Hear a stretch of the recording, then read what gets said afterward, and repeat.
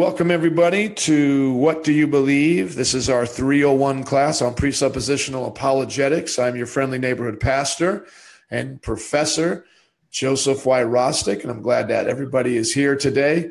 You are in our 301 class, which is like an ongoing discipleship class for our elders and deacons.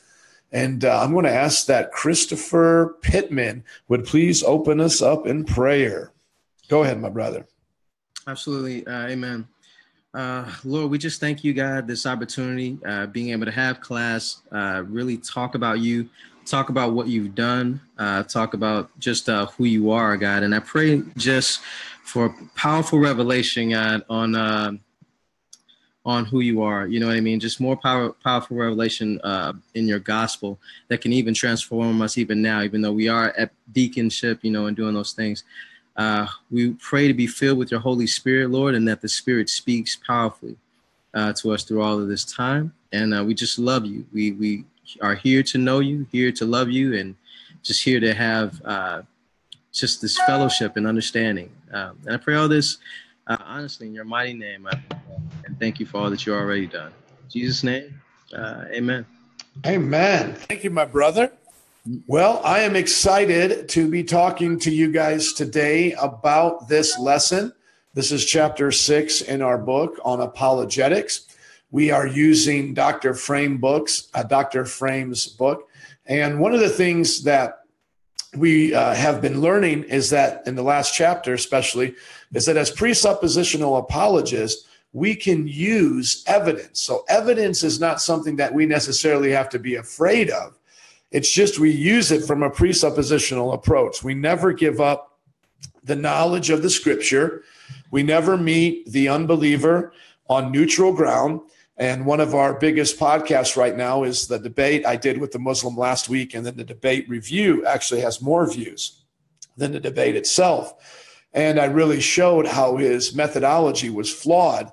And all I had to do was just keep using the standard of the scripture and pointing it back to him and showing that he did not have solid ground to stand on.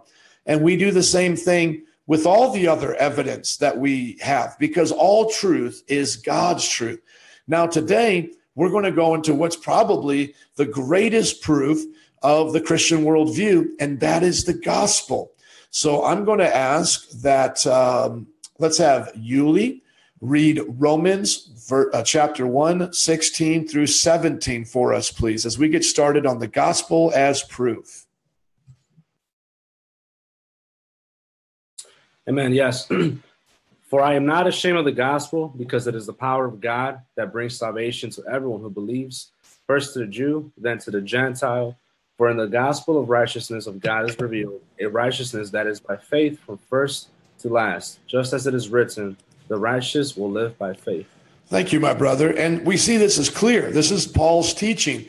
Now, does anybody notice anything particular about this passage as it relates to presuppositional apologetics?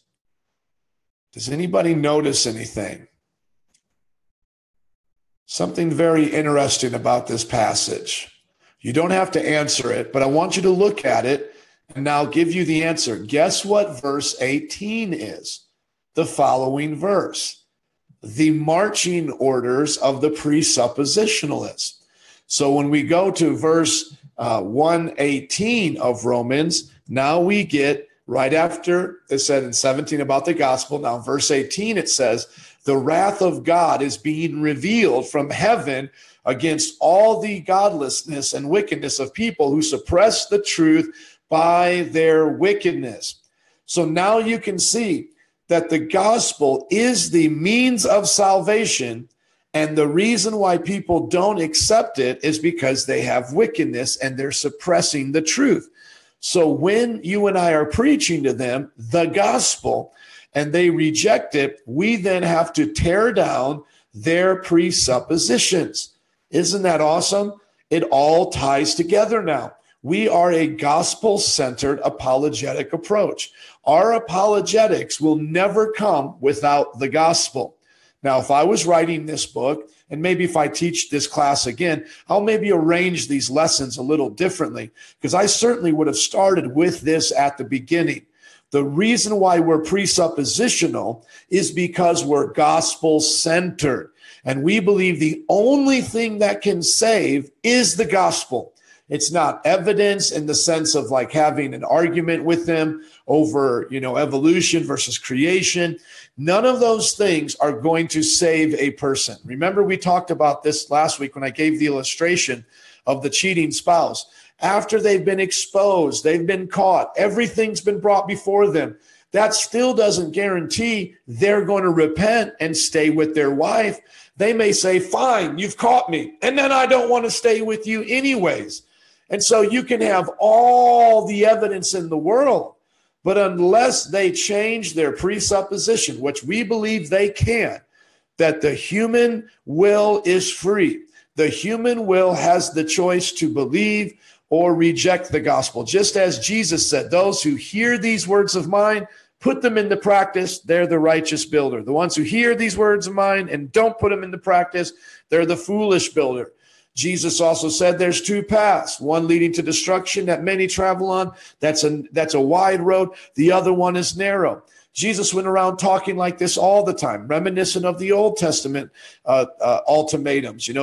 Joshua, serve, choose ye this day who you're going to serve. Moses, there are blessings and there are curses. Throughout the prophets, return to me, God said, and I will return to you.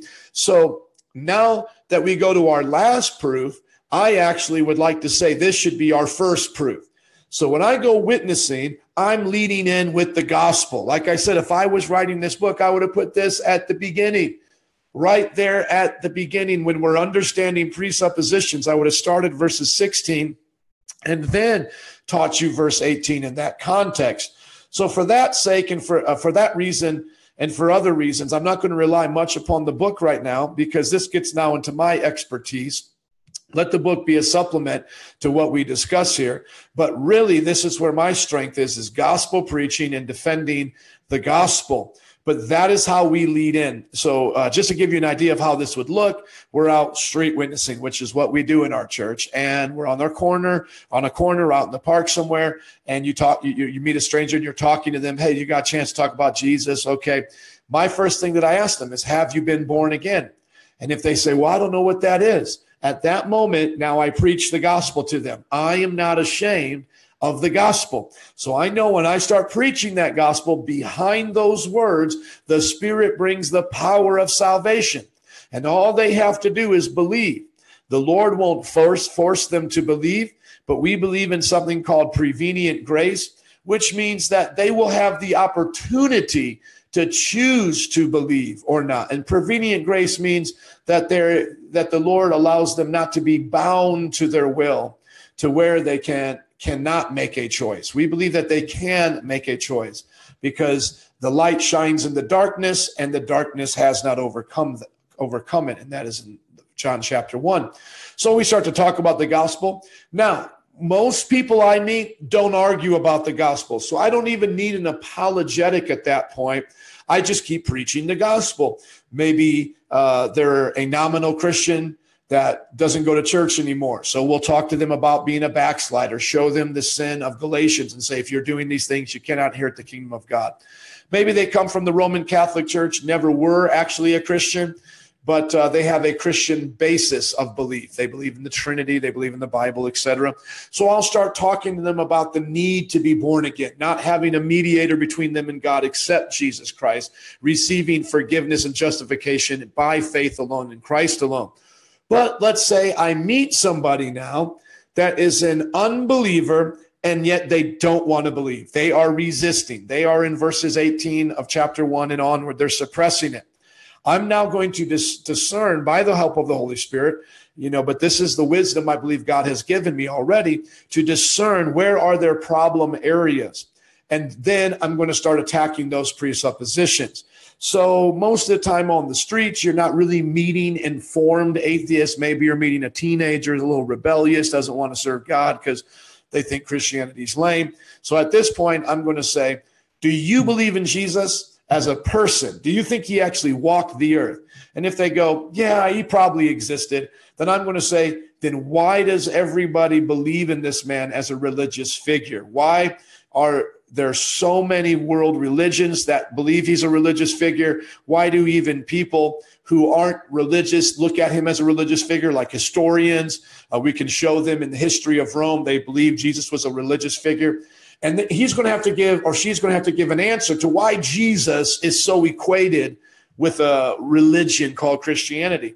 And he may say, well, he was a good person. And I'm going to say, no, there was a lot of good people. What made Jesus unique is that he claimed he was the Son of God.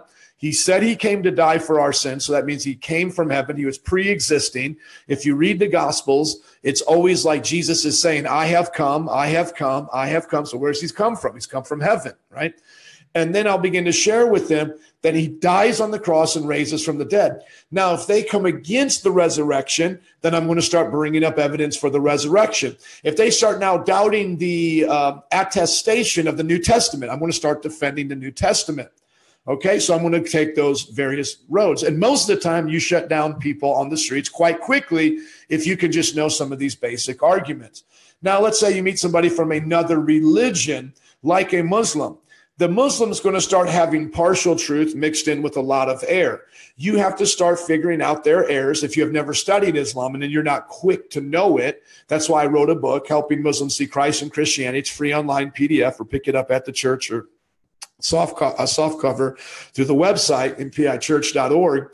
And then you can start to go right at them quickly. You know, like the Quran says, they did not crucify him. They did not kill him, nor did they crucify him, but it appeared to be so. And you can say all historians say that's not true. It's as sure of a fact that he lived as that he was crucified and killed under Pontius Pilate. Atheists believe that. Even people like Bart Ehrman, et cetera, extreme skeptics, people even like on the History Channel around Easter time, believe he died on the cross, right? So then we're going to find wherever that religion is differing with the Bible, standing on our presupposition, and we're going to keep the gospel at the forefront as a sharp sword, tearing down those arguments, and then believing God that he will do what we can't do, and that's convict them. And then if they're willing to subdue or humble themselves, submit to the conviction, they then can believe and be saved. So that's the gospel. That's the power of the gospel. That's the preaching of the gospel, I should say. And that's the power that comes with it. And it's from that place that we do apologetics. So I hope you guys understand that's really important to what we're doing. I mean, you can't be saved without the gospel. We should lead in with the gospel. People contradict the gospel. We tear down their presuppositions and their arguments. Now, let's get a good understanding of the gospel. I got 7 main points here, kind of stretched it out. The gospel is summarized by Paul and other apostolic writers as basically the death, burial, and resurrection of Jesus. Those kind of 3 points are very important. You also see that imitated in baptism. We just baptized 23 folks Sunday. So this is a great illustration to see the death, burial, and resurrection as the baptism. But this is now a little bit deeper of an explanation. So I want to give you 7 points. Let me go through them quickly, and then we'll read the scriptures. Number 1, the words pre-existence as God. Number 2, the Son of God's virgin birth and incarnation. Number 3, Jesus' sinless life. Number 4, Jesus' substitutionary death on the cross. Number 5, Jesus' burial and work in Hades. Number 6, Jesus' resurrection. And then number 7, Jesus' ascension and promised second coming. I want you to notice that I differentiate Jesus from the Word or the Son of God here in these first couple of points. That's intentional because a lot of people don't understand that the Word and the Son of God are the same person existing in eternity, but they did not have the name Jesus, nor did the Word or the Son of God have flesh until he was manifested by the Virgin Mary and took on flesh. So let me just say this again. The Son of God is the eternal Logos. They're the same person. Okay, so we're not talking about multiple persons here. Just his title in pre-incarnate state, before he was incarnated, not incarcerated, incarnated, came in the flesh. Carne asada, the flesh, carne, flesh. Before he came into the flesh, he is the Word. He is the Son. Jesus, in that sense, did not exist until the Word 100% God took on 100% flesh, that God-man, the Word in union with flesh, is Jesus, okay?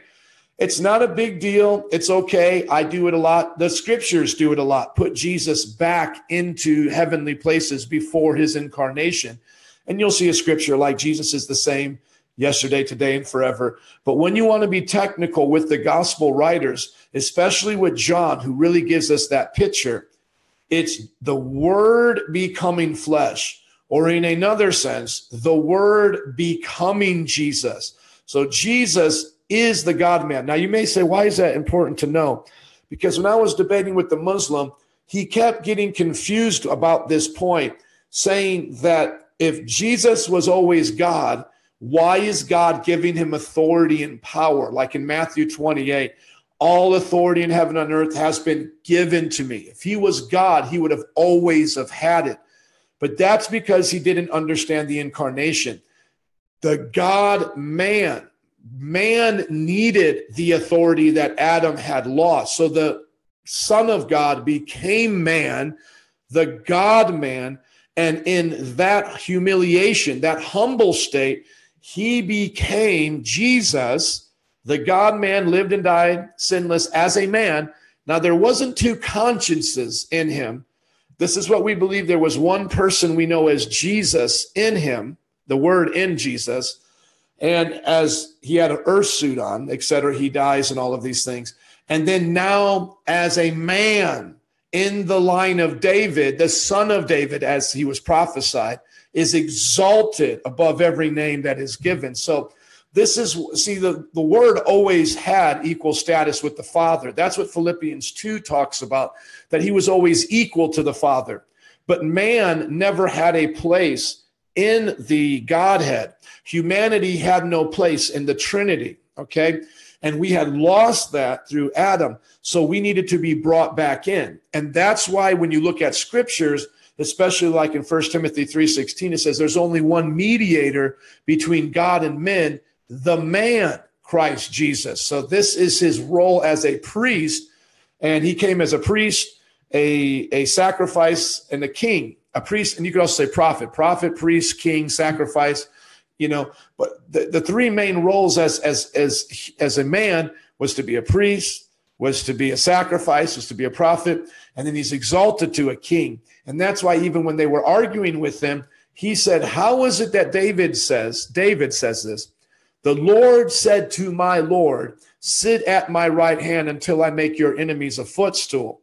And what that means is, and then he says to them, he goes, how is the Messiah, the son of David? The Messiah comes after David, yet David calls him his Lord. David says, I worship him as I do Yahweh. And then they said, we have no idea. So they were stumped by the revelation of the incarnation. So think of God's triune nature concealed in the Old Testament, and then it's revealed in the New Testament through Jesus Christ. So the son of David was the earthly flesh that Jesus got from Mary and from the lineage of David, and the Word incarnated came into that body and unified himself to man, and forever now identifies as the God-man. And that brings us to another error that we want to correct, and that Jehovah's Witnesses don't believe he resurrected as a man. He resurrected only as a spirit. But we believe he is now still the God-man and is forever the God-man, and that is how we will rule and reign with him, by having his same flesh in his image, okay? So the words pre-existence as God, that was a little what we would call Christology. John 1:1, in the beginning was the Word, and the Word was with God, and the Word was God. So the first part of understanding the gospel is that the Word has always existed. He wasn't born when he took on flesh and became Jesus, when he became man. The Son of God's virgin birth and incarnation, Matthew 1:20 through 23, talks about how Jesus came into the flesh. This is the word that was given to Joseph. She will give birth to a son. You are to give him the name Jesus. Does everybody see that? You're going to give him, you're going to give the eternal Son of God in the flesh the name Jesus, because he will save his people from their sins. And all this took place to fulfill what the Lord had said through the prophet in Isaiah 7:14. The virgin will conceive and give birth to a son, and they will call him Emmanuel, which means God with us. And let me just make sure that's Isaiah 7:14, because I was just going through some of these scriptures. I see that I froze here for a second, so please be patient with me. Okay, I'm back on here. Okay, Isaiah 7:14. Yeah, okay, that was Isaiah 7:14. Okay, Jesus's sinless life. As a man, he lived a sinless life. John 8:46. Can any of you prove me guilty of sin? If I am telling the truth, why don't you believe me? So Jesus put himself out there. Can anybody convict me of sin? And they couldn't. These are the historical records of Jesus, and nobody could. It's not like they just washed these away. There's a lot of the sins that are talked about in the Bible. David sinning, a lot of people sinning. Moses not even be able to go into the promised land. But Jesus, no sin. No one even writes it, even in history. Nobody talks about Jesus sinning. Number 4, Jesus' substitutionary death on the cross, Hebrews 2:14 through 15. Now, this goes back to what we were talking about, the Word, the Son becoming flesh.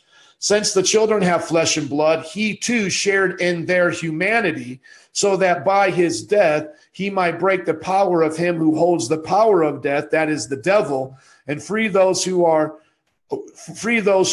their lives were held in slavery by their fear of death.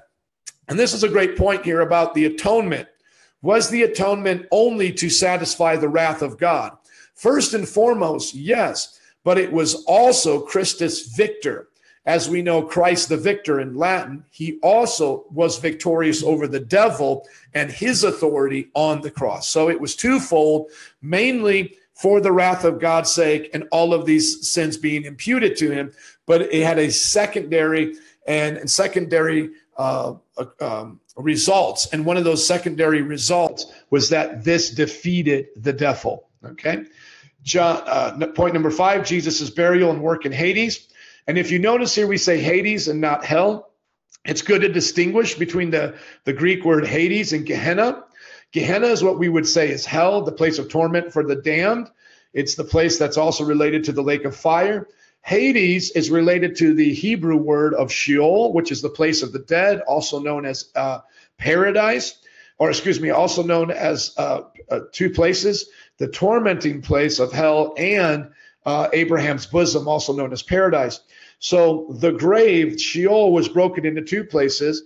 This is where the departed saints went. Some have been there since Noah's flood. Some angels from the fall had been here as well, locked up as prisoners, the Bible says, in I believe it's in Peter, and Jude as well. And so what we see is that Jesus goes to this place, preaches to them, the fallen ones, the sinful ones, what you rejected in part now is here in full. You are eternally condemned. And then those that were in Abraham's bosom, like the parable of Lazarus and the beggar and Lazarus. Let me see, the beggar and Lazarus. Somebody help me out. Am I saying it right? With the beggar and Lazarus, the rich man and the beggar. I don't think Lazarus had anything to do with it. And Lazarus, or the poor man. Yeah, so the beggar is Lazarus. Thank you. It just stuck in my head weird because I was thinking of the Lazarus who got raised from the dead. Okay, the Lazarus was the beggar. The rich man was the guy that wouldn't give him anything. The rich man goes to hell. Lazarus is in Abraham's bosom. There's a great chasm that separates between the two of them. While Jesus was in the grave, he preaches to the ones that are in hell, and what they had rejected in part, he now tells them they're being punished now for that. Those who had accepted it in partial through the law are now being given full blessing by being brought to heaven. So we don't believe at this point they were literally in the presence of God. They were in a middle place, okay? And Ephesians 4:7-10 says this, and this is maybe where some of you have not understood what's going on here, but this is what's happening. But to each one of us, grace has been given as Christ apportioned it. That is why it says, when he ascended on high, he took many captives and gave gifts to the people. So he's bringing the captives with him, those who were in Abraham's bosom, those who had not yet been born again, because we don't believe the born again nature could be given until his death. And what does he ascended mean, except he also descended to the lower earthly regions? He who descended is the very one who ascended higher than all the heavens in order to fill the whole universe. So he goes down and then he goes up. He goes to this place called Sheol, preaches judgment to those who have rejected the law and Moses and the prophets, and then brings the born-again nature to those who were captive there, not able to come yet into the presence of God, and he delivers them brings them to the Father. Now, they weren't in torment in Hades. They were in a place that was known as paradise, but this is now the fullness that they were waiting for. Number 6, the resurrection, Acts 1:3. After his suffering, he presented himself to them and gave them many convincing proofs that he was alive. He appeared to them over a period of 40 days and spoke about the kingdom of God. He did this for at least 500, the 40 days to at least 500 witnesses. And then his ascension and promised second coming, Acts 1:9 through 11. After he said this, he was taken up before their very eyes, and a cloud hid him from their sight. They were looking intently into the sky as he was going, when suddenly 2 men dressed in white stood beside them. Men of Galilee, they said, why do you stand here looking into the sky? This same Jesus, who has been taken from you into heaven, will come back in the same way you have seen him go into heaven. And once again, this shows us the problem that we have with anybody claiming to be a Christ, in our generation or in the times past. If anybody says they are Christ, they're already a liar, because no one will have to tell us they are Jesus in his second coming. Everyone will see everyone will see the one in which was pierced, the Bible says in Revelation. They will put their eyes upon him. They will see him. He will circle the globe like a fast shooting star, and everybody will know who he is. So anybody who says, I am Jesus, Jesus even warned against this and said, come out here and find me. Come over here. He said, don't listen to them. They're lying to you. Okay, I know I said a lot there about the gospel. I brought a lot of extra lagniappe there. As you can see, those of you who are just joining us, I'm not taking a lot from the book. Use that for your own resource and study. Like I said, this is more into my expertise. I wanted to go into a lot of different places that the book didn't. But the bottom line is we are on chapter 6, week 7 here in the class on the gospel as proof. Gave you guys some good nuggies out of Romans 1:16 through 17, showed you how that tied into Romans 1:18, the precept scripture, the motto for us, that everyone has some kind of truth and they suppress it in wickedness. And then I went over understanding the gospel, showing you the difference between the Word and the Son of God, as opposed to just Jesus as the God, not just, but Jesus as the God-man, helping you understand he was pre-incarnate and then born of a virgin. He lived a sinless life, substitutionary death, his burial, his work in Hades, his resurrection and his ascension and promised second coming. Those are kind of like the real, in-depth points of the gospel. So I'll take a few moments here to maybe take a question or two of any of the information you just heard.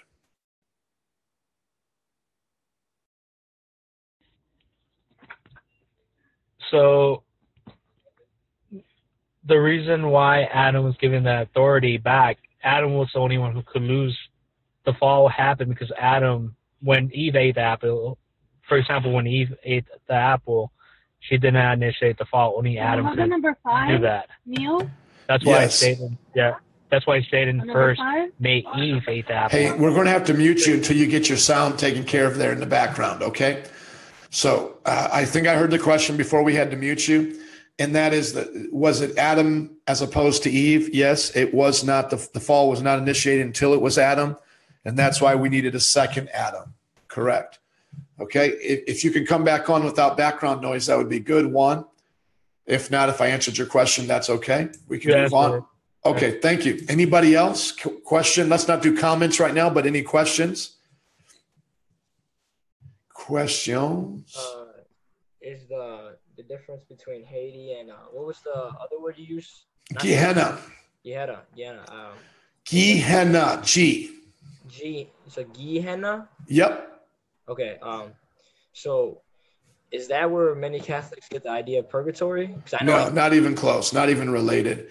Okay. Purgatory comes from some of the Gospels, the parables found in the Gospels, where Jesus says to the person who wouldn't forgive, the manager says to the one who wouldn't forgive, the one with the lesser debt, throw him into prison with the tormentors and do not let him out until he's paid everything in full to the penny. They extrapolate from those kind of passages that there will be a place where you will pay back everything you did against God. But obviously, that's just Jesus showing that in their day and age, this would be the worst possible outcome. And he's giving them the example of that's what happened to the man who won't forgive. But then in other places, it's clear you don't forgive, you're not forgiven. There is no place of an intermediating place. Any other questions on that, Joby? Yes. We're trying to word it right. Let me give you one last one because I want to keep going. And make sure you guys, when you're asking questions, you have them written out or really clear so that the whole class can get something out of them. Because I've been listening to some of our questions and you're coming on the mic and not really formulating the questions right. Joby, you're doing good, but I just want to make sure we keep that flow today. Go ahead, ask your next question, and then we'll move on. Thank you. Yeah. I thought, just correct me if I was wrong.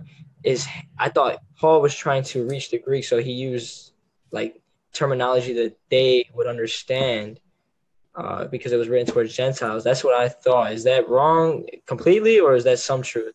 When he uses Hades and he uses Sheol, like I thought he was trying to reach the Gentile in that sense. No, the Hades is the Gentile word for the Jewish concept of Sheol, and it's not Paul. This is the Gospels. This is Jesus. Yeah, but Jesus. Let me just finish, please. Jesus uses this term because he knew they would understand it. So basically, the pagans, like the Jews, believed in one place in the underworld, one location, one place. I don't want to say location because there's two locations there, but one underworld, one spiritual place where souls would go. And there it was divided up between the good and the bad, where people would go if they were good, where they would go if they were bad. And so Jesus expounds on this and shows them that, yes, this is also a part of the Jewish faith. And he tells that parable and he shows them that one is a place of torment, one is a place of paradise, known as Abraham's bosom. And then from there, the gospel writers begin to understand that, like Paul, in this context, he doesn't mention the word Hades. It just says he descended. What it's saying here is that when he descends, he's going to that underworld. And while he's there, he's in that lower earthly region. He's delivering the people out of there. So it's like Jesus does one better than your gods. So there may be some correlation here, but he's really getting this from Jesus. And the idea is Jesus doesn't just leave us in an underworld where we can still see those who are being tormented, past this great chasm. Jesus actually goes there, gets the keys of death, hell, and the grave, and delivers us from it and brings the souls into the very presence of God, this place where maybe in other pagan religions, they wouldn't have believed like men could actually be, but now we are there. And then as you study through Paul's writings more, not only that, but we come back with our God and then get a new body and rule and reign with him. Does that help clarify some of your understanding of that, Joby? Yes.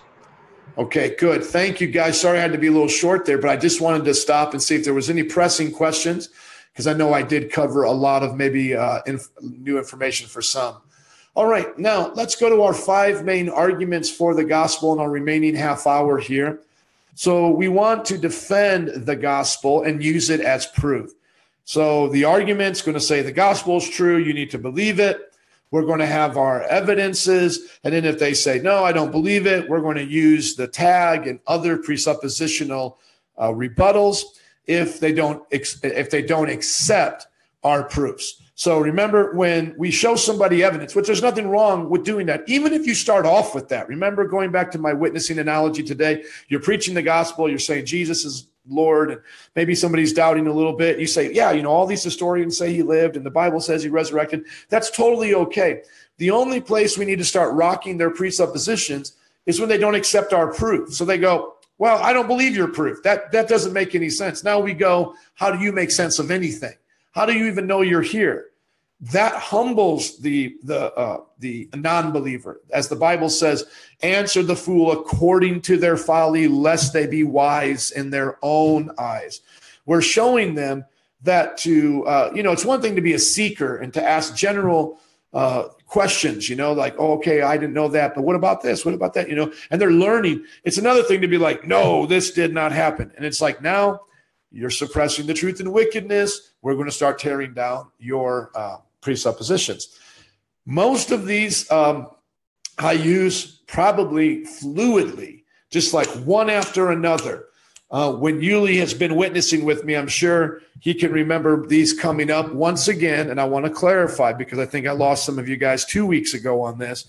I am not going in my witnessing or preaching premise 1 and premise 2 and therefore the conclusion. I'm just saying these things while I'm preaching.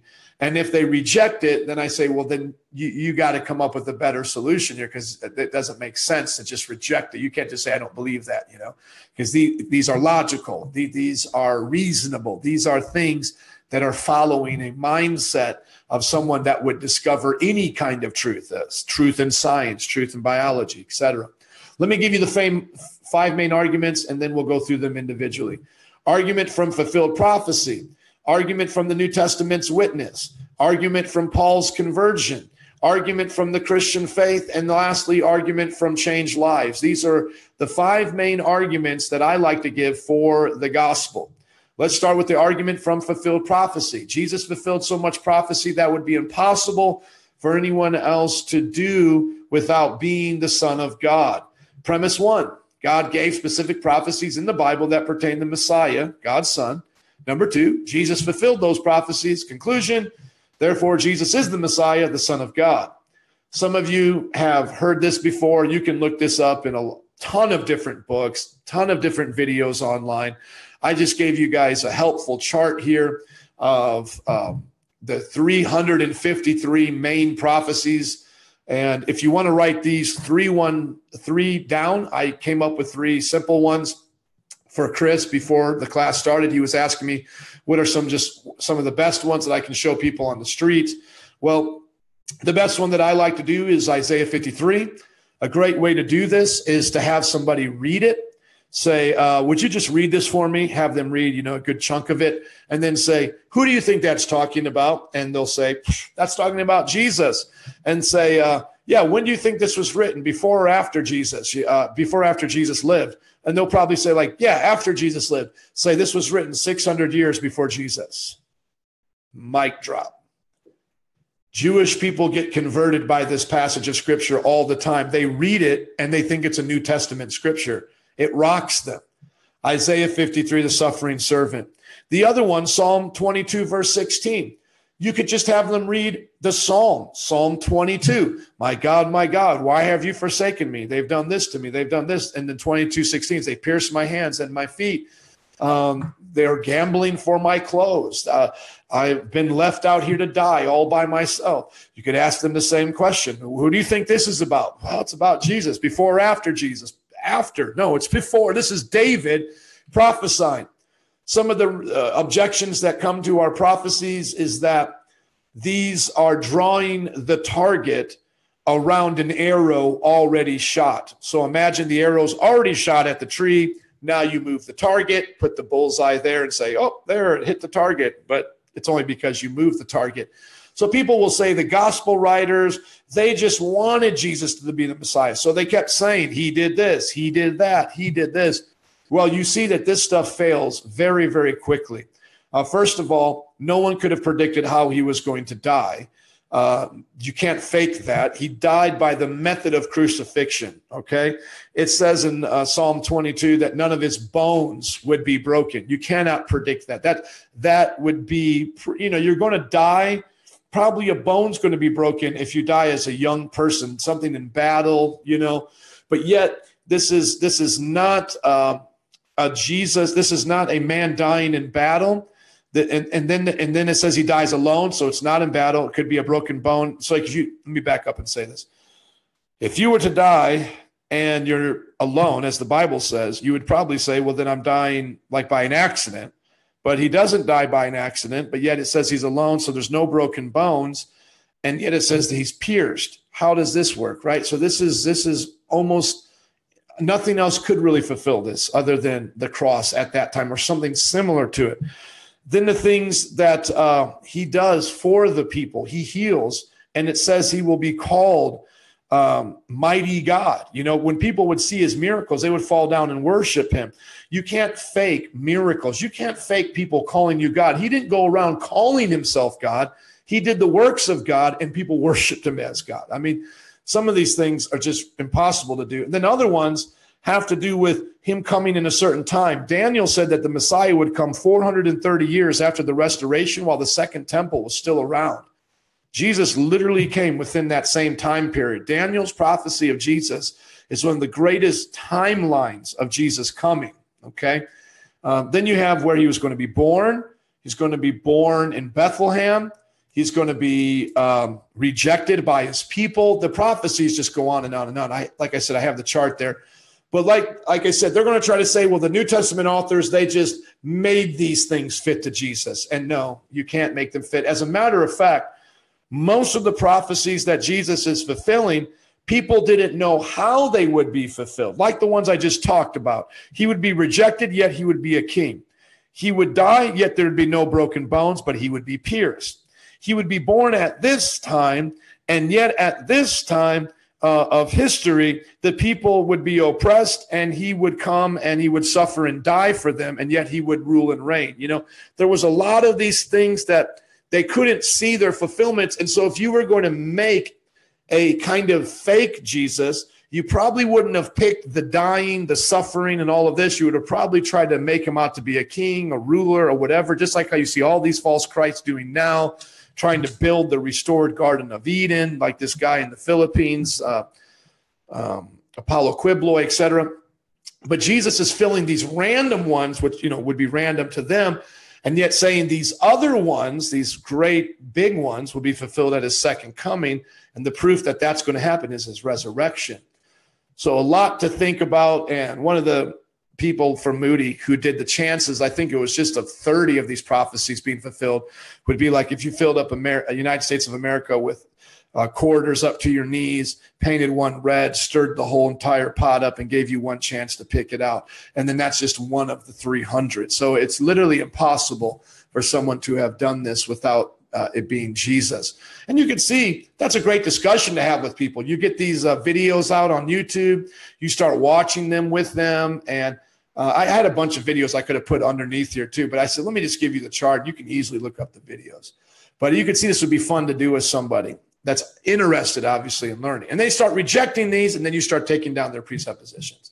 Argument 2, argument from the New Testament witness. And this is basically the idea that the New Testament record records the miracles and teachings of Jesus as the Son of God, who died and rose again for salvation. So because the New Testament is true, which we believe it's the scripture, what it says is true. The New Testament gives a clear description of the gospel. The New Testament is reliable. Therefore, the gospel is true.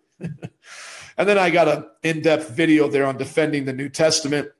We believe in the Chicago inerrancy statement of faith. Came from a lot of the good guys here in Chicago. They made it with the people from around the country. You can look it up, the Chicago statement of inerrancy. And it basically says that in the original documents is the word of God. There may be variants, but we have the word of God. Despite those variants, we try to do our best with a historical analysis and textual criticism to find which word it would be. But we know that none of those words change the real overall meaning of the doctrines of the Bible, and they're not necessary to our faith. But, you know, we want to know what they are, and we admit that they're there. We're not like the Muslims who burned all of our other copies that had variants and just picked one of our manuscripts and said, this is the one. And that's all that they did. And they still have over 20 different versions. They believe in virgins too. But, and they have all these variants. So you can never get rid of it. Even the Book of Mormon, I believe, has 1,000 differences between when it was first done in Joseph Smith's day to today. And he supposedly copied it word from Egyptian hieroglyphics. So it's just nonsense for anybody to say they have something better than the Bible. The Bible is the most accurate work of antiquity. All these stories that people try to have for their books of antiquity, it doesn't work. Our book stands the test of time. And yes, there are variants, but we know the scriptures are reliable. And so then what are they going to say? No, it's not. No, it's not. And then we're just going to basically say, how do you know what you know? I do believe that you can have great discussions with scholars over the New Testament. Don't get me wrong. Like, I think our guys can talk to their guys, so Bart Ehrman debates Dan Wallace. Dan Wallace is one of our best guys. He actually restores these manuscripts, puts them in digital form. Bart Ehrman was the man that turned an atheist in Bible college and now writes books like Misquoting Jesus. These guys can do it. Don't need to have presuppositional things addressed at that time. It can just be done in what they would call the science of textual criticism. You look at this variant, you look at this text, etc.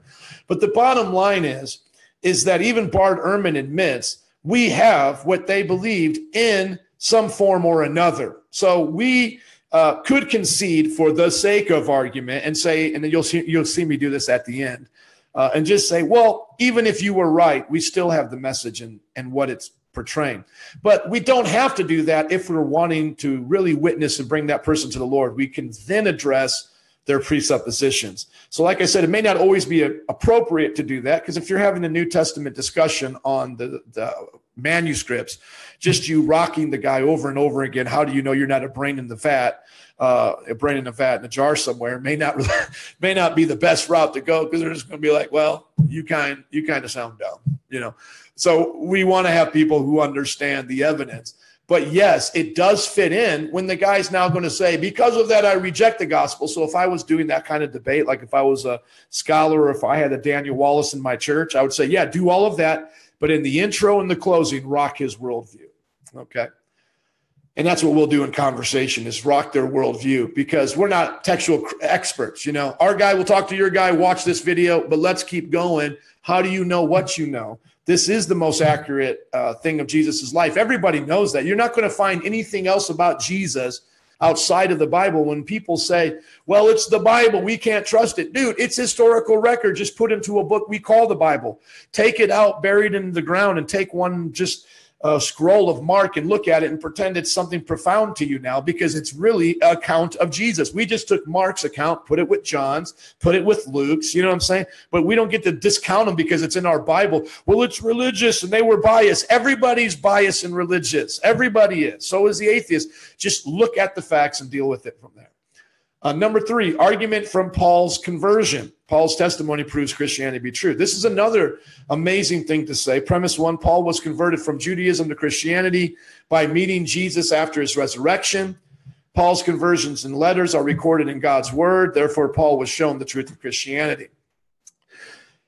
Paul converting is probably one of the greatest things that you can point to when you're wanting to show people the validity of Christianity and how it was growing.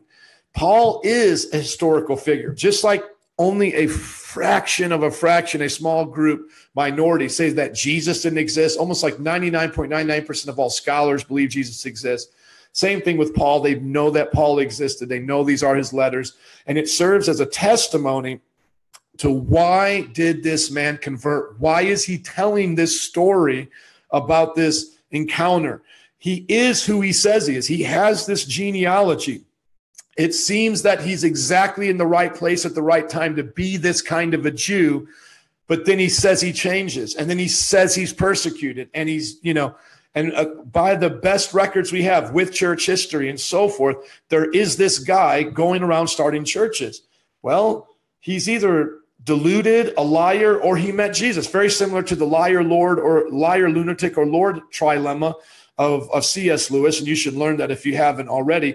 It's like the same thing with Paul, liar, lunatic, or apostle, And then once again, since we believe the scriptures are inspired and it tells us his story, that gives us evidence to know that Paul is who he said he is. Argument number 4, argument from the Christian faith. The Christian religion has grown from the early testimony of disciples based on the gospel. Premise 1, the disciples said they saw the resurrected Jesus and were willing to die for their belief. People are not willing to die for what they know is a lie. Conclusion, therefore, Jesus rose from the dead. Now, you have to understand the point here in premise 2, which is the one everybody always attacks. And they say people die for lies all the time. Muslims die for their lies, whatever, communists die for their lies. That's not what this premise is saying. Premise 2 is saying people are not willing to die for what they know is a lie. That is a rarity in humanity. You rarely ever, very rarely will find people who know they're lying and then are subjected to torture and death and the loss of family and property for what they know is a lie. And we know the disciples weren't lying. They don't recant. There is no hidden story under this. There is no, there is no like whatever, Jesus gets married, conspiracy theory. I'm trying to think of Dan Brown's book. What is it called? The Da Vinci Code. There we go. Someone would have cracked. I mean, we can't even keep secrets in any sphere.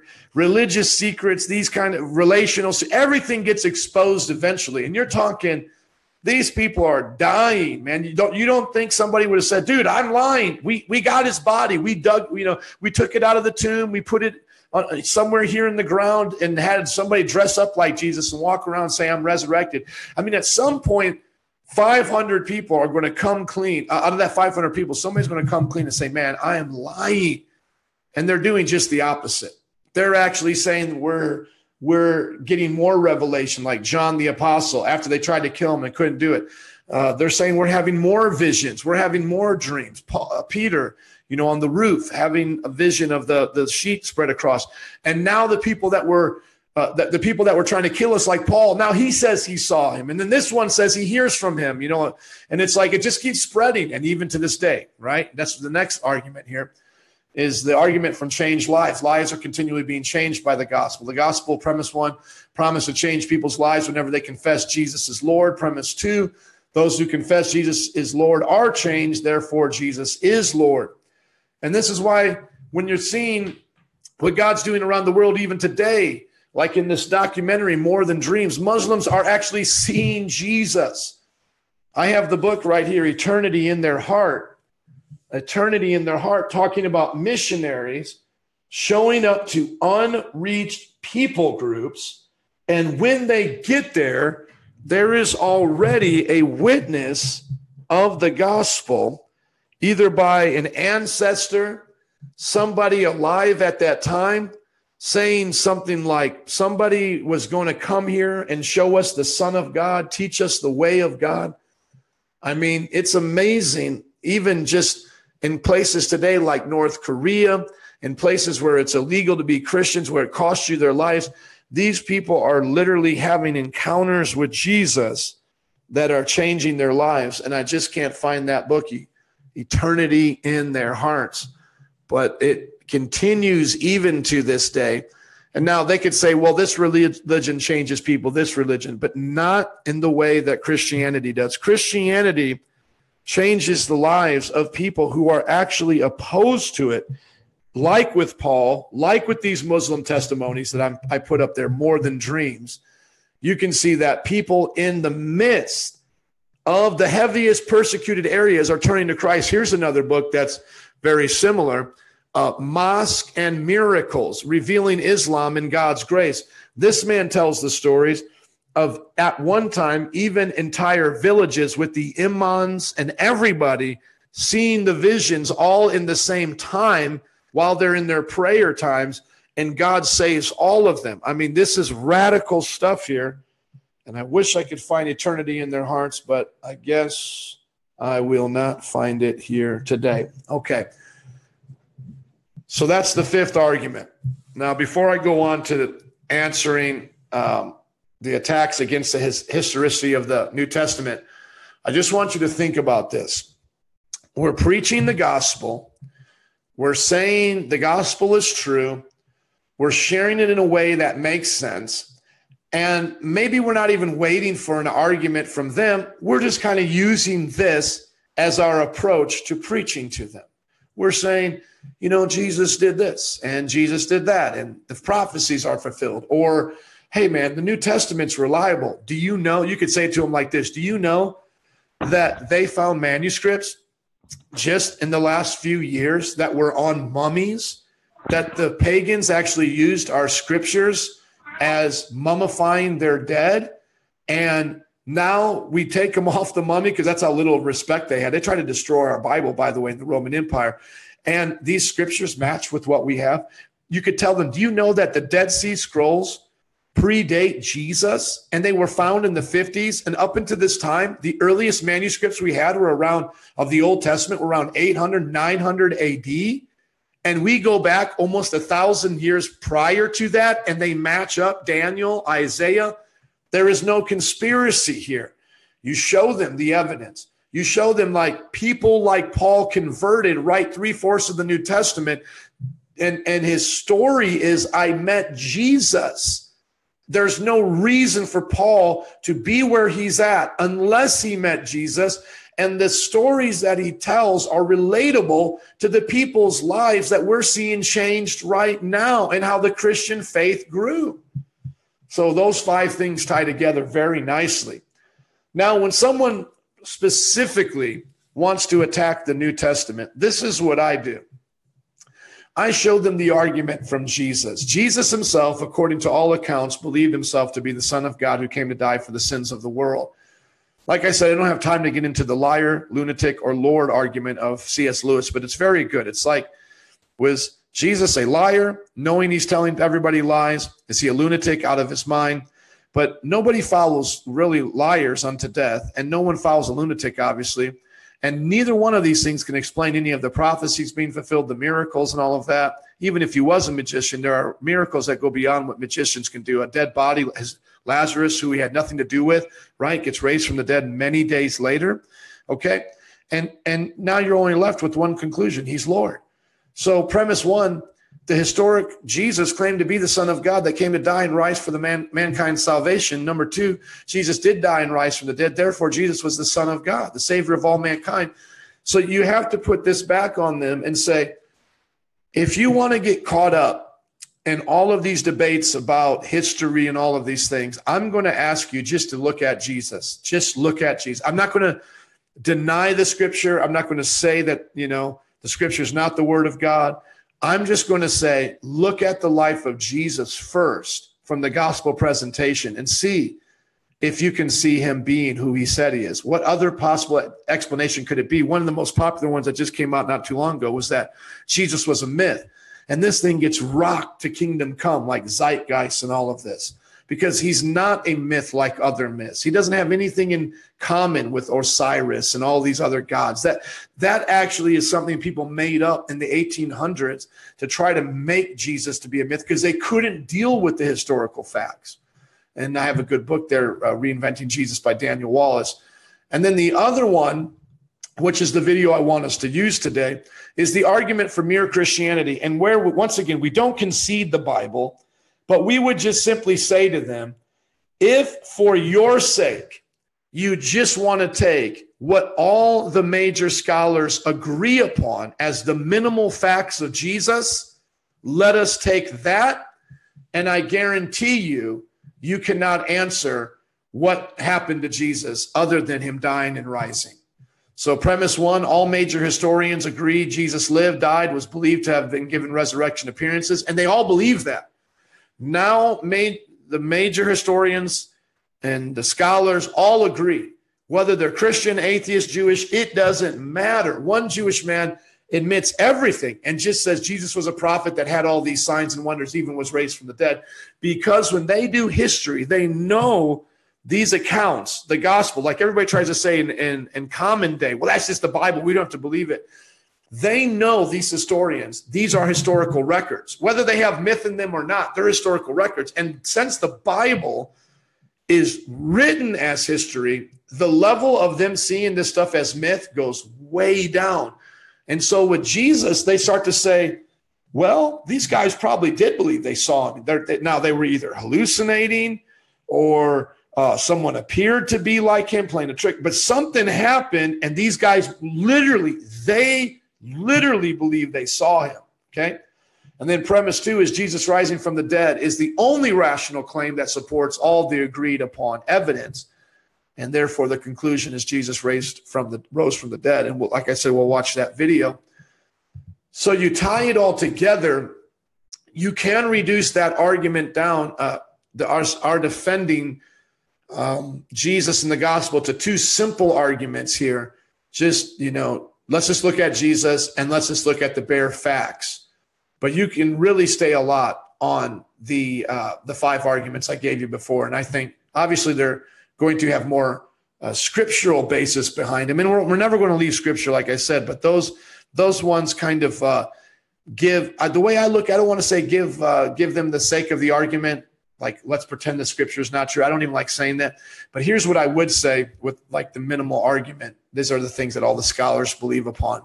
I would say, okay, imagine you are alive before the New Testament is written. You're a shipping guy. You work, at the docks, and you meet somebody who's coming from Corinth. And let's say you're at one of these port cities like Ephesus, whatever. And he says to you, have you heard about Jesus? Okay, now remember, there's no New Testament written yet. He's just going to tell you these kind of like facts here. He's going to say, oh, you haven't heard about Jesus? Well, there was this guy named Jesus that claimed to be the Messiah, and he died. And his disciples said that after he was buried, he was raised from the dead, and his tomb is empty. Now, guess what? I met one of these disciples on one of my trips, and this disciple told me that he had actually seen him, and I don't think he was lying. And then he told me he watched him ascend to heaven and he's coming back. Now, get this. Even his brothers, half brothers or whatever, said they didn't believe him for the whole entire time he's doing what he's doing. But now they actually believe he's the Son of God too, that he was actually born of a virgin. That's what his brothers says about him, that he wasn't conceived the natural way. They say if we put our faith in him, that the Jewish God accepts us and now we are saved, and that he's the one and only God. Okay. That's kind of how I would use the approach of the bare minimum facts if they can't get over the other things. We'll get into that a little bit more while we watch this video, but let's just go over our review questions, and I'll take some of your questions. Describe with scripture references the 7 main parts of the gospel. So just in review, we kind of look at this as the in-depth version of the gospel, the pre-existence of Jesus, his virgin birth, incarnation, sinless life, substitutionary death, his burial, his work in Hades or Sheol, his resurrection, and his ascension and promised second coming. The next question is, describe these 5 arguments, fulfilled prophecy, get a couple of those main ones down. The New Testament's witness, stand on that reliability and say, I can prove it to you if you want to take time to look at the evidence. Many books have been written on this, okay? Paul's conversion, just get him to think about it. What happened to this man named Paul? And if they keep saying he's a myth, and just rock their presupposition because he's not a myth. The argument from the Christian faith, showing them how the Christian faith grew, that people who would not die for a lie that they willingly knew was a lie, and then change lives. And you can tell your testimony even at that point, God has changed me. And then lastly, how would you defend the historicity of the New Testament if they just try to wipe the whole slate clean? I would say you can't do that with Jesus. We all know Jesus was around. Let's just talk about him for a minute from what we can derive from all history, including the scripture, and tell me your best explanation, because liar, lunatic, myth, none of it works. And then lastly, okay, you can't receive it like that. Here's my last argument for you. Look at the bare minimum facts that atheists, Jewish, Christians, people at Oxford, Princeton, Harvard, Yale, all over the world agree upon, and see if you can see the truth of Christianity in that. And once again, they don't want to do that. You rock their worldview. And when we get ready to watch Gary Habermas's video, he is the most, this is not even like make-believe Christian stuff, but he is the most recognized scholar in the field. He researched, I think, 10,000. I don't know the exact number, but he researched around 10,000 New Testament scholarly articles on Jesus and the gospel, and came up with what we know as this list. There is nobody that is more of an expert in what the field of New Testament scholarship is. And I have seen him debate people who are in that field and don't believe Jesus raised from the dead. And what they never, in the debates I've seen, never disagree about his minimal facts. So I have not seen these minimal facts knocked down at all. They come to the debate going, yeah, we agree. We agree with Gary that New Testament wise, this is pretty much the best we can get about the life of Jesus. They just, like I said, they'll take the hallucination approach towards his resurrection. They'll take conspiracy approaches. And literally Gary just says, so you're going to believe pretty much the New Testament except for the miraculous. Yeah, because I don't believe in miracles. Okay, well now he rocks their presupposition. He says, see, that's your problem. The reason why you have to go to hallucinations, you have to go to all these things, because you don't believe in miracles. If you believed in miracles, the most simplest explanation would be a miracle happened. And so he shows them, and that's what we will show, is that their presupposition to say miracles can't happen is what keeps them from understanding the evidence, which goes to why we're presuppositionalists. We show them the gospel, they reject it. Now we show them they're suppressing the truth in unrighteousness and their wickedness. All right. Thank you, guys. What a great lecture today. I felt passionate about this. This was exciting, talking about the gospel. I have some time now. We're not in a hurry. So please give me your questions and comments now, and let's have some enjoyable chat time. It's on you guys now. Thank you for your patience.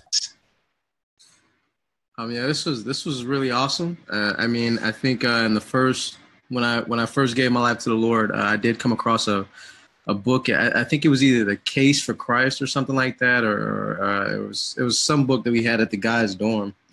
But man, they really elaborated on the, liar, lunatic or Lord. And the arguments they brought up for were, one of the top things that they talked about was, how do you take a bunch of men who were reportedly, disciples of Jesus, and like they watched the guy die, and it's really clear that these guys ran off. They all deserted the man. They were afraid. They dipped the second they got a chance.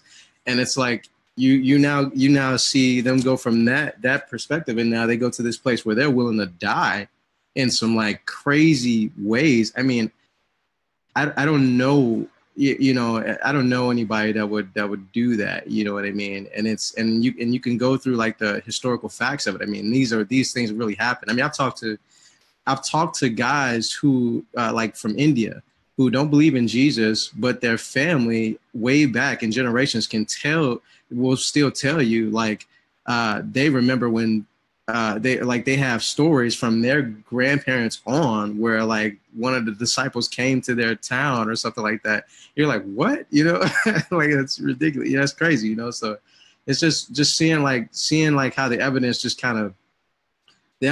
kind of keeps like kind of, I want to say snowballing in a sense. It builds up so much, and I think it's great. Every time I hear this, man, it's just powerful,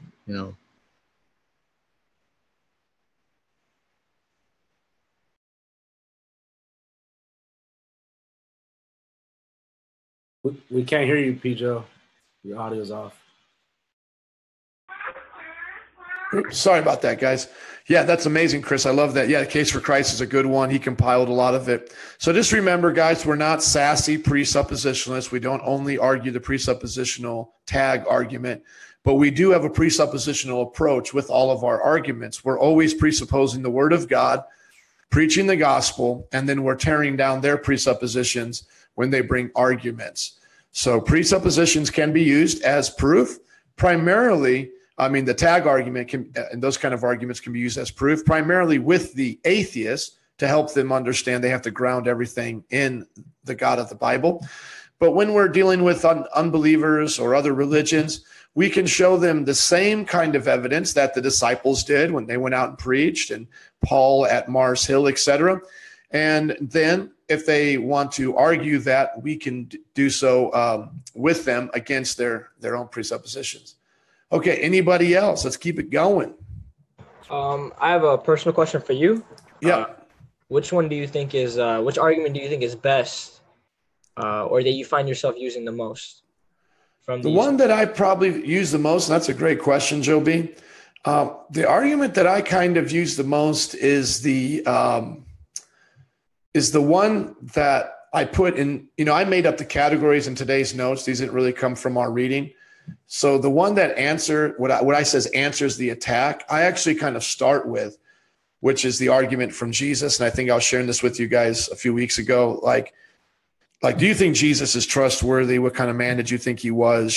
So if he said he was the Son of God, do you think that's true? Why would he go around claiming that? everybody says he's a good guy. That's kind of like the angle I take. And I kind of walk them through like who Jesus is. And then every time, so I take what I think is like the strongest rebuttal to the strongest points. So I know the biggest thing they can try to attack is who Jesus was in the New Testament. So I start with that biggest canon right there, even if they don't hit there yet. I start there, and then if they start bringing up the quote unquote, like, bagged responses, like, oh, I don't know if I believe the Bible, then I kind of dance through the other points, but always stay on this one because it's like it's the strongest point to me. It's like it's Jesus. Jesus split time in two. He's the most number one known figure in the entire world. He shouldn't have been that. He wasn't a military leader. He didn't really leave any organization, no government. He didn't even write any of his own words down. He never told people to do something in the way that would be like a kind of God of the past, like the Egyptian gods, like build pyramids and anything. I mean, he's literally saying, love your neighbor as yourself, this and that. So I tell them, you're willing to go that, I say to them, if you're willing to go that far, then just read the rest of what he's saying. And if they say, well, I don't believe Jesus said all that, then I'm like, what do you have on Jesus then?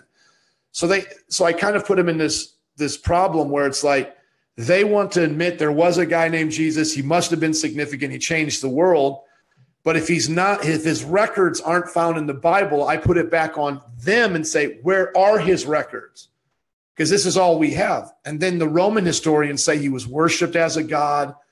He was revered, and you could also put under here in the Christian faith, the changed lives things, the persecution, the willing to die thing. Not only were they willing to die for a few years, Christians died for hundreds of years. So they kept dying, and they kept saying, just like the Muslims now, they kept saying they're having dreams and visions of him, just like we have, in our church, people who have had dreams and visions, they kept dying and dying. It gets to the point where it's like, It's silly to say that Jesus wasn't who he said he is. It's really, to me, the only reasonable answer and then I say to them something like this, and I know I'm long-winded, but I'll say something to them like, if God would have become a man, what other things could he have possibly have done? This is the God who walks on water, calms the storms, raises the dead, heals the sick, takes away our sin, loves everyone, identifies with the downcast, forgives the adulterer, does all of these things, and then becomes the most popular man in all of history. What more could he have done? There's nothing more you could have done to convince you more. Let's put it that way. They say, well, if you would have been on video camera, you would have thought that was a lie. It's like whatever we have now is the best evidence you could ever have if you're willing to see it. If not, there's nothing that's going to work for you. Does that help, Joe B? Yeah, I have a quote. Yeah, that was good. Go ahead, Juan, and then we'll watch our video. Go ahead. Okay. No, I definitely no more background noise, but one of your arguments that what people do not die for what they knowingly know is a lie. And that's so awesome because, logical, be like, will you die for a lie? Most people will say no. They got to be really, really messed up mentally in order to die for a lie. So that argument is very powerful because it's not the Muslim who heard it hearsay, but the person who eyewitnesses, they witness. And, most historians would try to destroy that, being like they were just made up people, Paul came, stuff like that. That's what the historical Jesus movement is trying to propose, that Paul was really the first one advancing Jesus and stuff like that. But that knowing disciples were real, historically, that's what's proven. It's all scholars agree about that, and they only died for Jesus. Yeah, and what they used to try to do before archaeology really proved them wrong is they tried to say that our Gospels were written in the time where legend would be expected. So if somebody lived at a certain time, then they died, their followers may create some kind of legend about them, etc. And so they kind of thought like this may be happening in the time of Christ. But as help happen after the time of Christ. But then as archaeology began to find our manuscripts, we began to find within 30 years of Jesus's life, they're writing down these stories. And so it's not even enough time for legend, they say, to have been created. And then, as you said, they're dying. So you got guys like, why would you, in the Roman Empire, and it wasn't even a military movement. I mean, you could see someone may say, well, let's say like we're oppressed people. And they go, well, let's tell our oppressed people we saw a vision. And if we, in this vision, we were told if we die in war, we'll go to heaven. So maybe somebody might say, let's go tell all of our people this to try to motivate them to go rise up against the Romans, to go fight and die. Now, that could be very well true for Islam if he didn't see a demon. He could have just made up stuff and said, let's just go and follow this. But these guys aren't fighting anybody. They would be literally making up a lie to go right in front of a Roman to say, set me on fire, burn me alive now, because I just made up a lie that says Caesar's not my God anymore. I mean, that is the ludicrousy of it. Put me in the middle of the lion's den with my children.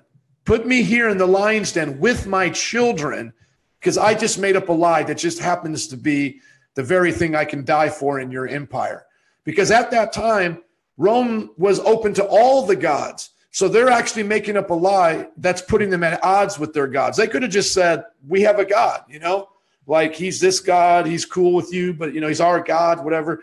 But they make up this lie that actually ticks off the entire Roman Empire. And then once again, it's not even these original followers. It's guys like Paul who ends up getting beheaded.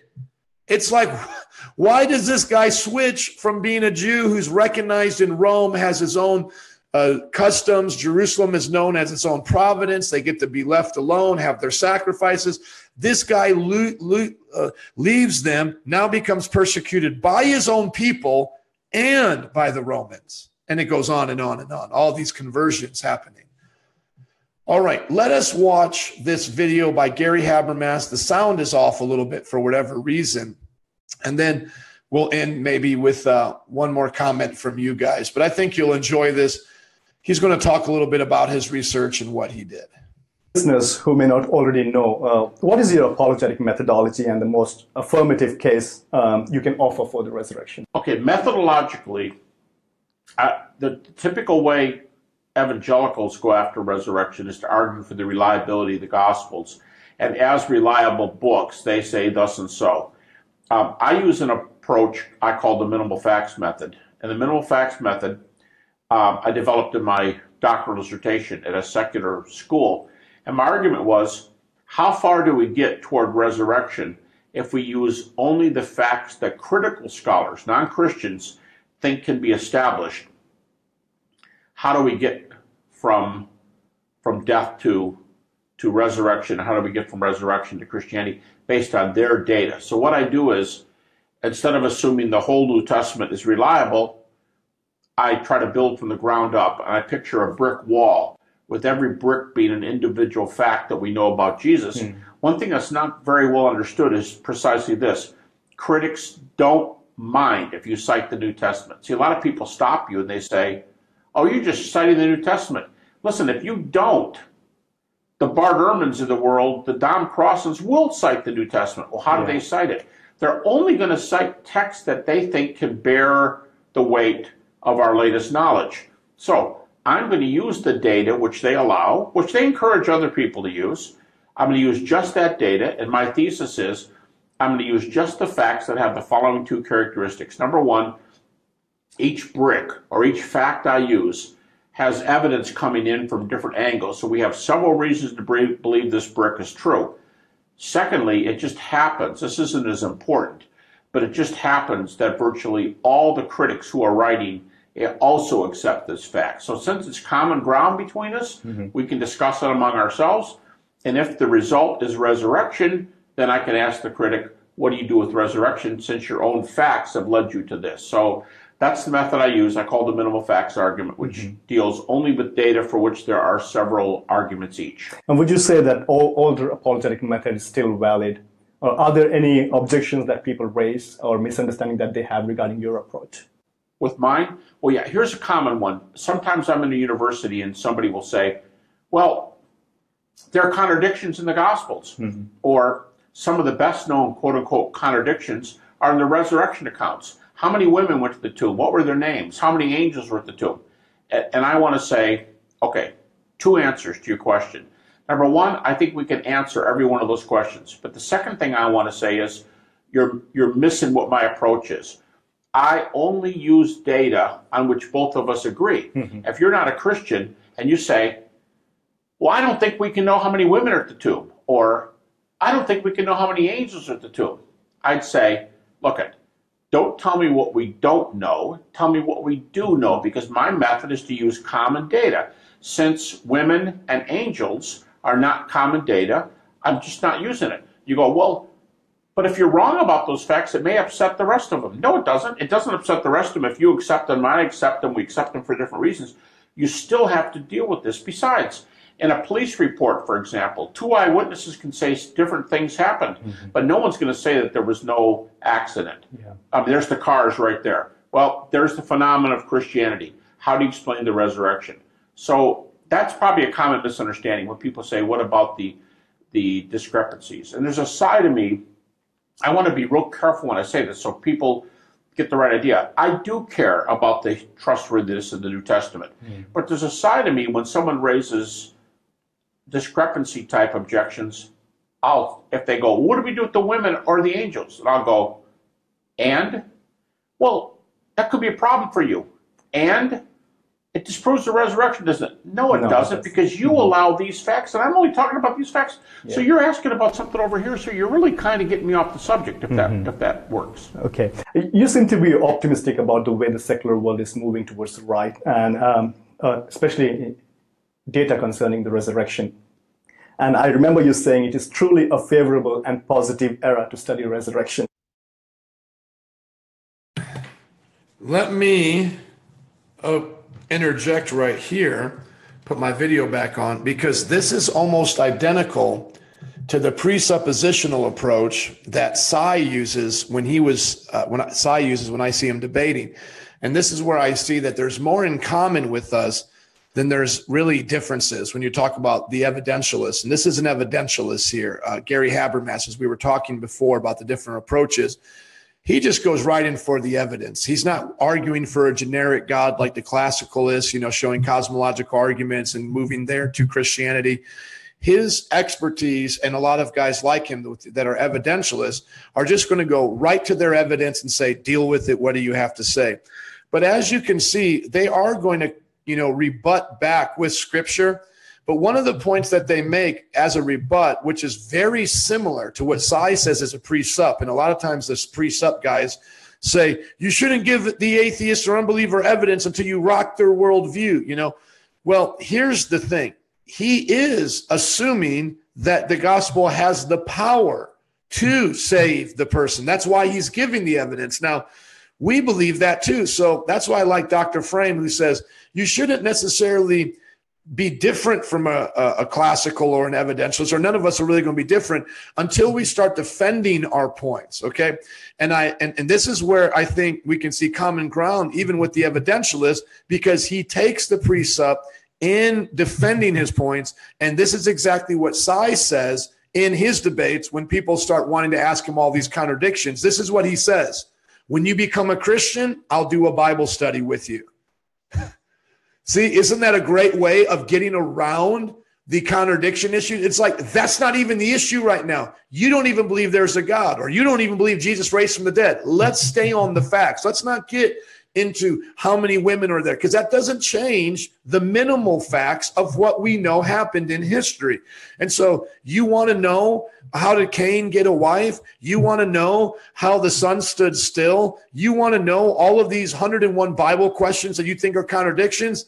Get saved. Let's do a Bible study. But until then, I'm holding your feet to the fire on this thing.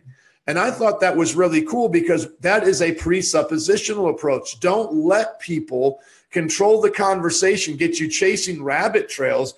Say, just like he said, that's for another time. The way, like I said, I've heard Sai saying it, that's for Christians to do a Bible study. What I'm telling you is not based on that. I do believe the scripture is the word of God, and I could take the next 2 hours to do it, but I don't want to answer you that way.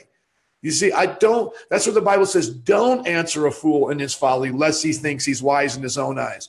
So you guys remember there's two kinds of fools. There's the kinds we're answering and there are kinds that we're not answering. We're not chasing a fool down a rabbit's trail that is not gospel centered or centered around the facts or what we would say their presuppositions or any of those things. They try to get you off into that. You tell them, that's not my point. We'll talk about that later. Become a Christian. We'll do a Bible study. Okay, let's listen to this just a few more moments, and then I'll get your guys' last comments for the last couple minutes of class. Thank you. Why do you think it is so? Yeah, I'll extend that a critique a little bit. This is a good time to be alive because the most recent data on the historical Jesus in general and resurrection in particular, we're uncovering things that are really pro-historical Jesus and are really pro-resurrection. In other words, to use my illustration, our brick wall is getting higher and higher. Yeah. We're getting new data. So it's a good time to be around, and scholars are admitting this. For example, Bart Ehrman, probably best known skeptic in this country. Bart Ehrman says we can get the resurrection data back to within 1 to 2 years after the cross.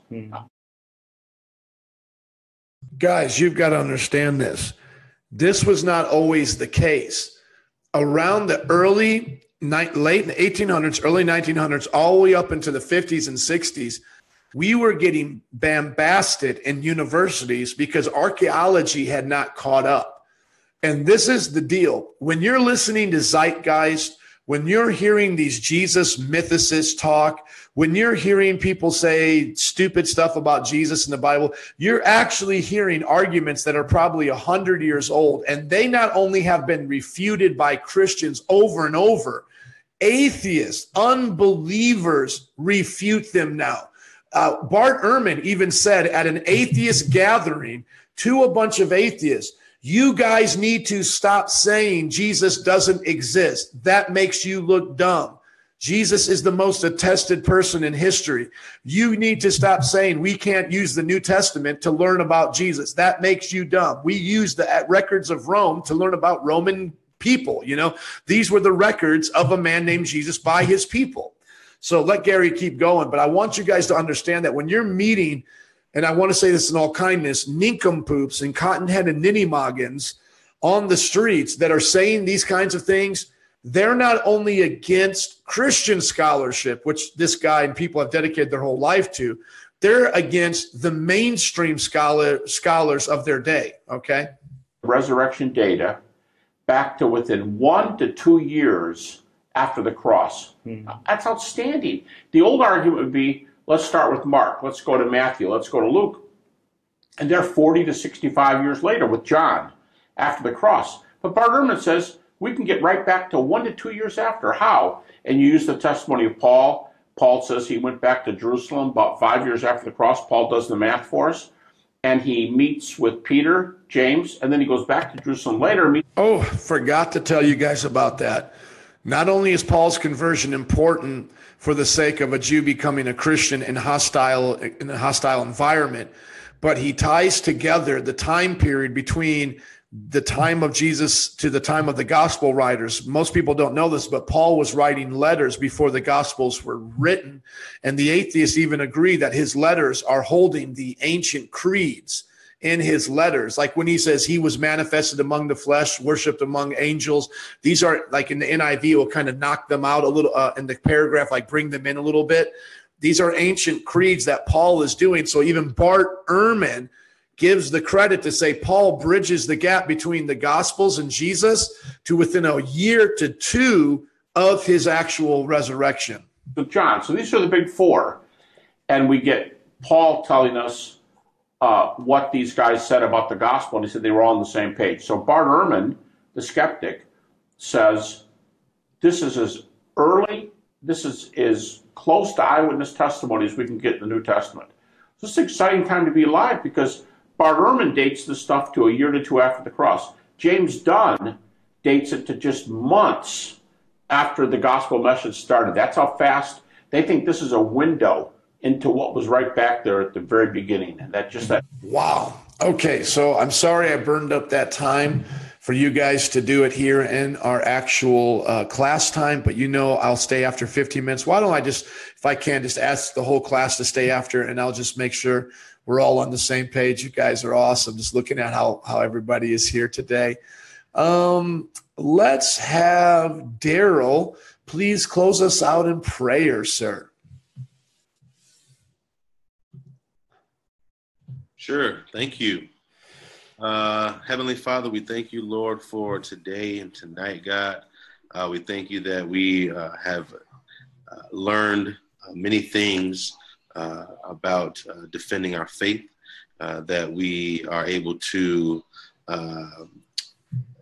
have an excision of our mind and install your mind in that place, God. I thank you for Pastor Joe and being able to relay such an important message and convey it in such a way that we can understand it and we can apply it, and that we may defend what we believe, because we do believe our faith. We believe in you, Jesus. We believe in the accounts of your disciples that actually witnessed your death, burial, and resurrection, God.